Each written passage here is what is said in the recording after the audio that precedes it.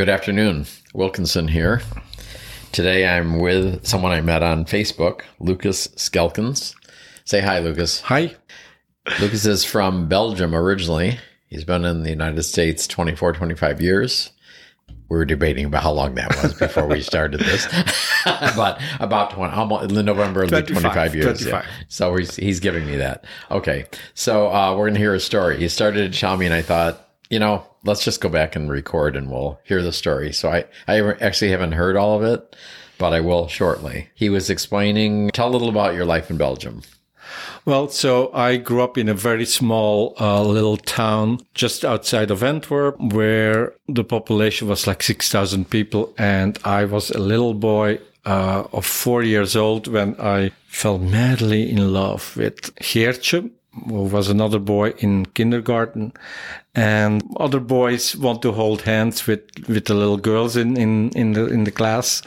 And I was wondering what pajamas Geertje would wear at night. I remember asking my mom that. Did she ask you why you were asking that? No, I don't really recall that my mom found that very weird. And by the way, later in life, I found out that my parents actually were pretty cool with their youngest being gay. But at that point, it did not even down to them, I think, nor to me. This was a gay thing. I mean, so you knew that you were attracted to this kid, but, yeah. But that's just what it was. Does it wasn't not say, like "Oh gay my God, wasn't... I'm gay." So, okay. But I had everything a gay kid would have. I was pretty effeminate. I had a lift, all of that. So I was bullied a lot. And I had to go to the youth movement. That's something my other siblings did and enjoyed. And my parents make me do that. And that was not always something that I liked, just because with other boys in school I went to Catholic school, so it was all boys. Was that like military or just some service that you needed to do? No, Belgium is just very Catholic. So boys went to boys' schools and girls went to girls' schools. And for the Sundays, we went to youth movement, which is sort of like the Boy Scouts, let's say. And that was, girls and boys were separated. So on Sundays, it was a church thing and not a government thing. No. Yeah. Okay, It gotcha. was more like a church thing. And boys wanted to play soccer and all of that. And I hated that. And, but still my parents thought, it's good for his social skills, etc., etc. So I went, and later I fell,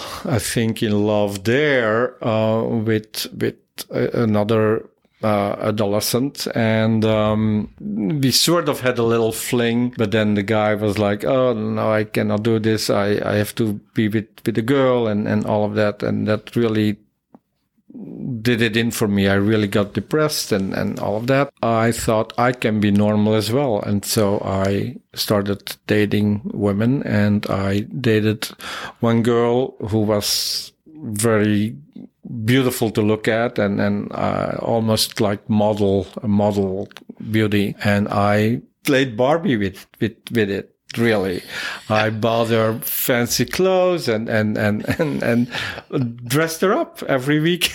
Something else, and so that was pretty weird. And how old were you then? Well, I dated her from, let's say, when I was 18 till somewhere in my early 20s. At that time, I already. Well, when I went after high school, when I wanted to go to college, I wanted to become an actor like everybody else, I think. My parents were very conservative, and although they later in life became really more pleasant at that time, my relationship with them was not the best. They said, well, we're not going to pay for that. You can pick anything else but that. So I studied to become a nurse. And while I was doing that, I was like, and that was more to be like, you probably cannot say anything negative about that, not realizing that this was not something I would have picked myself ever. To be honest, it was just because my sister was dating a guy who studied to become a nurse, and he was pretty handsome. That really was. Well, that's really a good reason to go on that career. That was really the reason for me to study to become a nurse. And at the same time, while I was studying, I thought there is no way in hell that I ever gonna work in a hospital. So the day I graduated, I started my own home care company in Belgium. In that same little village, I made really, really good money. So you got a house and did that, or what? Well, I would go to. Oh, you'd go to them. I would go to people's home and give them whatever need they had. Give them a sponge bath or injections or bandages or whatever. The system. The healthcare system in Belgium, of course, is totally different than here in the US. It's almost that people would not pay a dime out of pocket for all of that thing, but I would build the government. I made, let's say, a nurse in Belgium at that time had to work like 15, 16, 18 months for what I made in 1 month. Wow. So I made very good money. And that was pleasant to play the Barbie with that girl. But then I thought, I'm fooling myself, I'm fooling her. So we broke up, and I came out. So you knew you were gay at that point. Yeah, again, it's not something that after the 4-year-old I forgot. Right. When I was bullied, when I was, let's say, 10 or 12 or 13, was mainly because I did not want to play soccer, and I liked swimming. I would not socialize with a lot of kids my age, not a lot of boys my age, I should say. Became a reader and a swimmer. Both things you can do by yourself. Did the girl know you were gay at any point or not?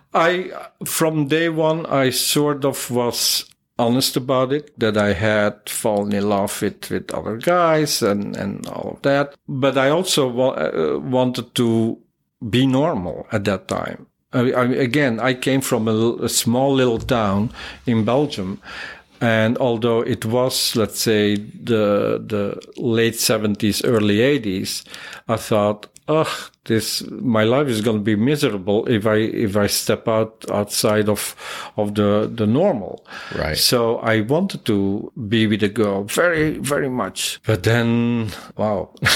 No, it was not for me. And again, so did she expect you to, or want you to hop on the sack with her or not? Well,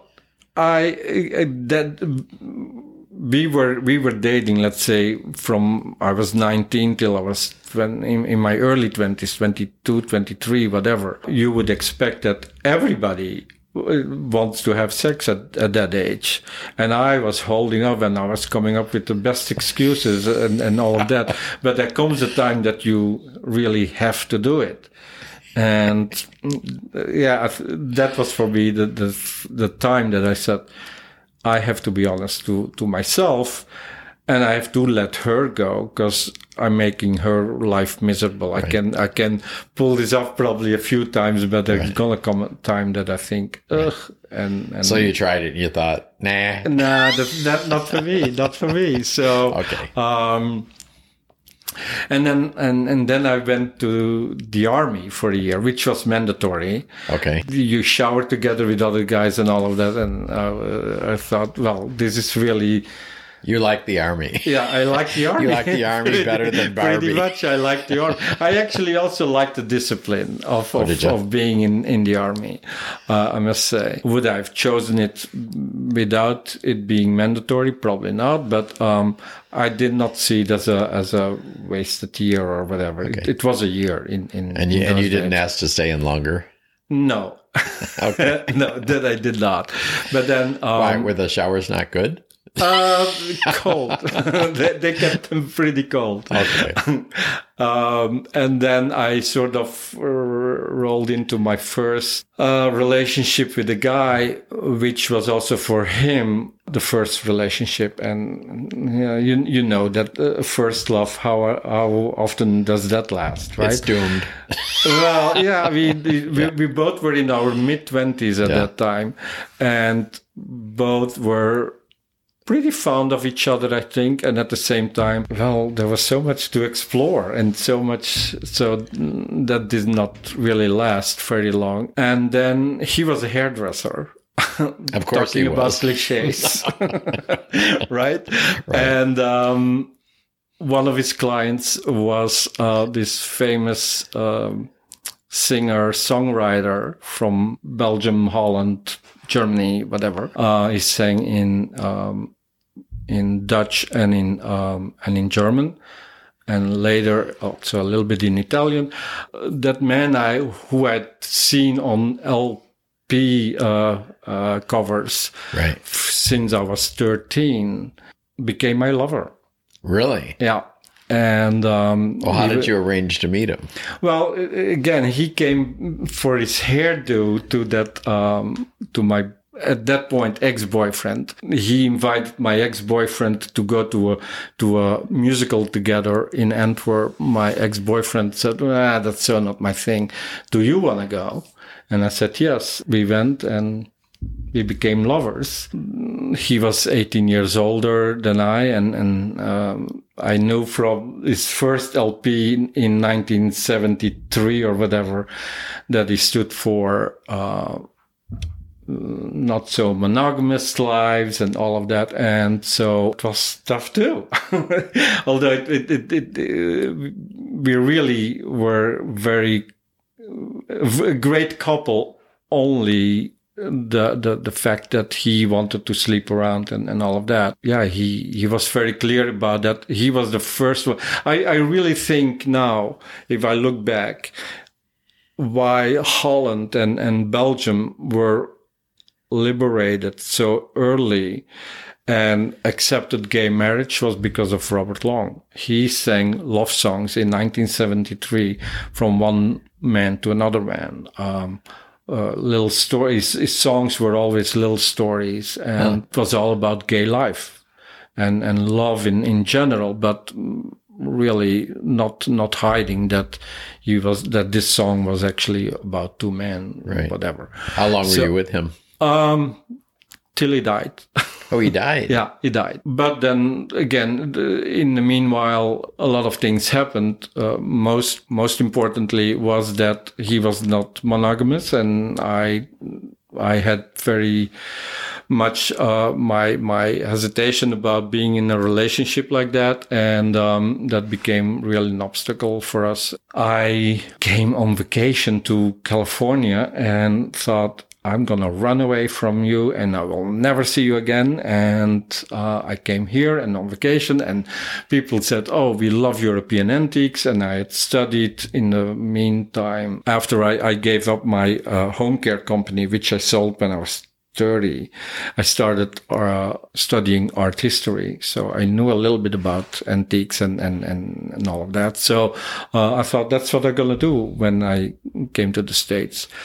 But then, of course, to import antiques from Europe, I had to go back and forth like 4 times a year.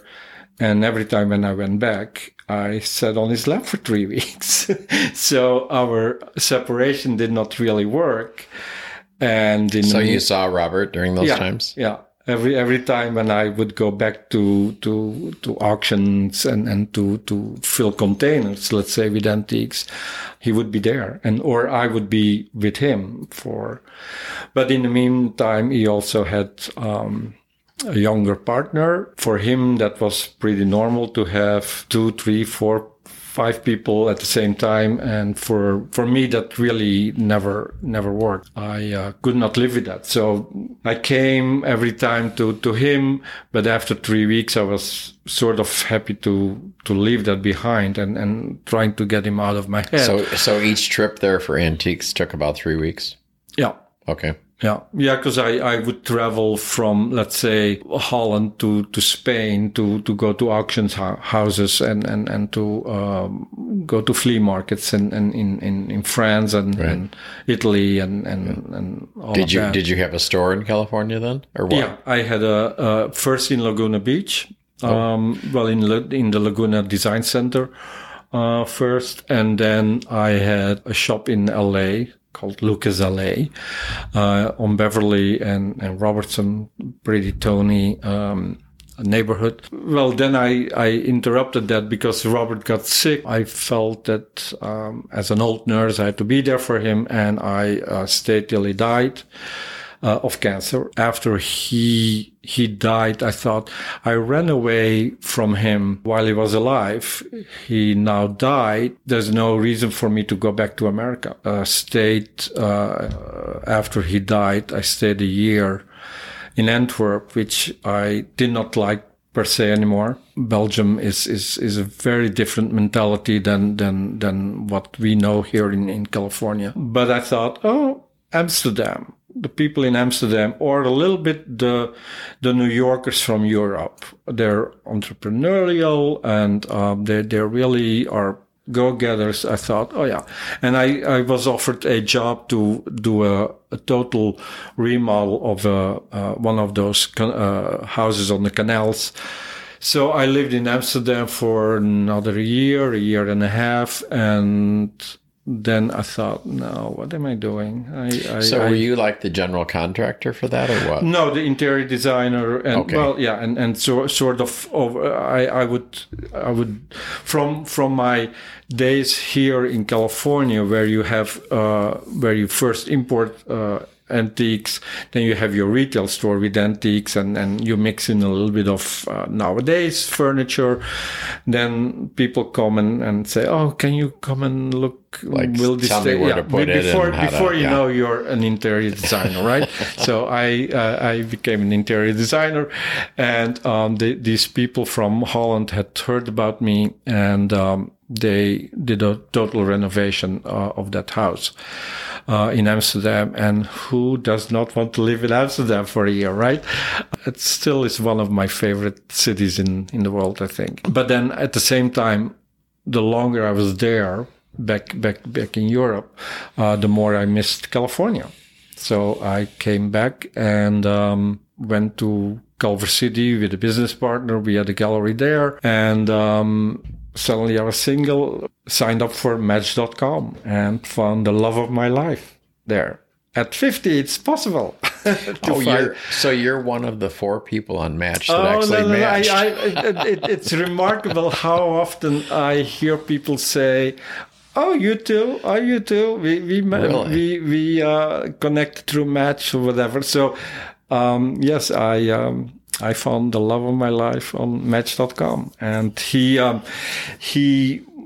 was in the movie business. He worked for Paramount, and I had my gallery, which kept us in LA. But then once he retired and I dissolved the gallery, we full-time moved here to Palm Springs, and I became realtor 2,496 or something, right? How many realtors can a little town like Palm Springs have? But I love what I do. 51% of the gay guys here are realtors. Yeah, and the other guys are interior designers and hairdressers. Yeah. Right. But I love what I do, and it's when I started dating Michael, he already had a weekend house here, and I said to him, "Don't you dare to think that I'm going to come every weekend to Palm Springs to sit in sort of a ghetto of gay guys. That's not what I'm going to do. Palm Springs has nothing to do than lay in the sun, go to the bars. And I'm not going to do that. I would miss a big town like LA, where you have museums and theater and everything. And sure enough, slowly but surely, it wheeled me in like it does so many people, and we're very happy here. Now, is he older? Slightly. Just slightly? Yeah, just slightly. Yeah. So not a Robert situation? No, which sometimes think about, Robert would have been now close to 80. That would have been a different life, definitely. And again, we had a great life together, and takes you a long time to get over that, I think. With all the troubles we had of him wanting to sleep around and all of that, I was never really happy. And at the same time, we could not let go of each other, which was a little weird. If he had not died, then I probably would still sit and wait around for him. That he did sort of opened the way for me to find the true love, let's say. Yeah. So. Okay, so from the 4-year-old, you're trying to hold his hands. Yeah. To Robert, and now with Michael. What are some of the big lessons you've learned? Oh, the biggest lesson, I think, is do what you want to do and not what others expect you to do, or be where you are and not what other people expect you to be. And if you do something, do it with passion. Because that's really, I mean, there are people who say, "Oh my God, you had more careers than anybody else," but that's because I jumped probably from one to another, always looking to find my real goal, and perhaps being a realtor is my real goal. I don't really know, but at this time in life, I definitely think that's really what I want to do. But you're very entrepreneurial. I mean, obviously from the businesses that you started. Yeah. So I think going from one career to another. That also came from working for myself, came from actually a bad thing in my life, from not felt accepted by others. That's why I thought, well, I'm not going to work in a hospital, so I'm going to do something what I can do on my own. Then doing running away from Robert was, oh, well, I can do this on my own. It was always something on my own that has over the years changed in just being stronger, I think. Well, see, they were just a catalyst though. Yeah. And then you figured out what you needed to do. Yeah.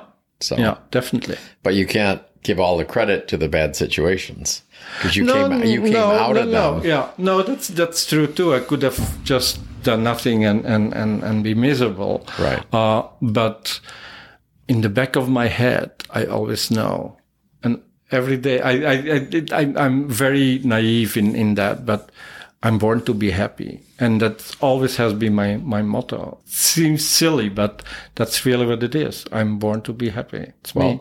We're glad you're here, and we're glad you're happy.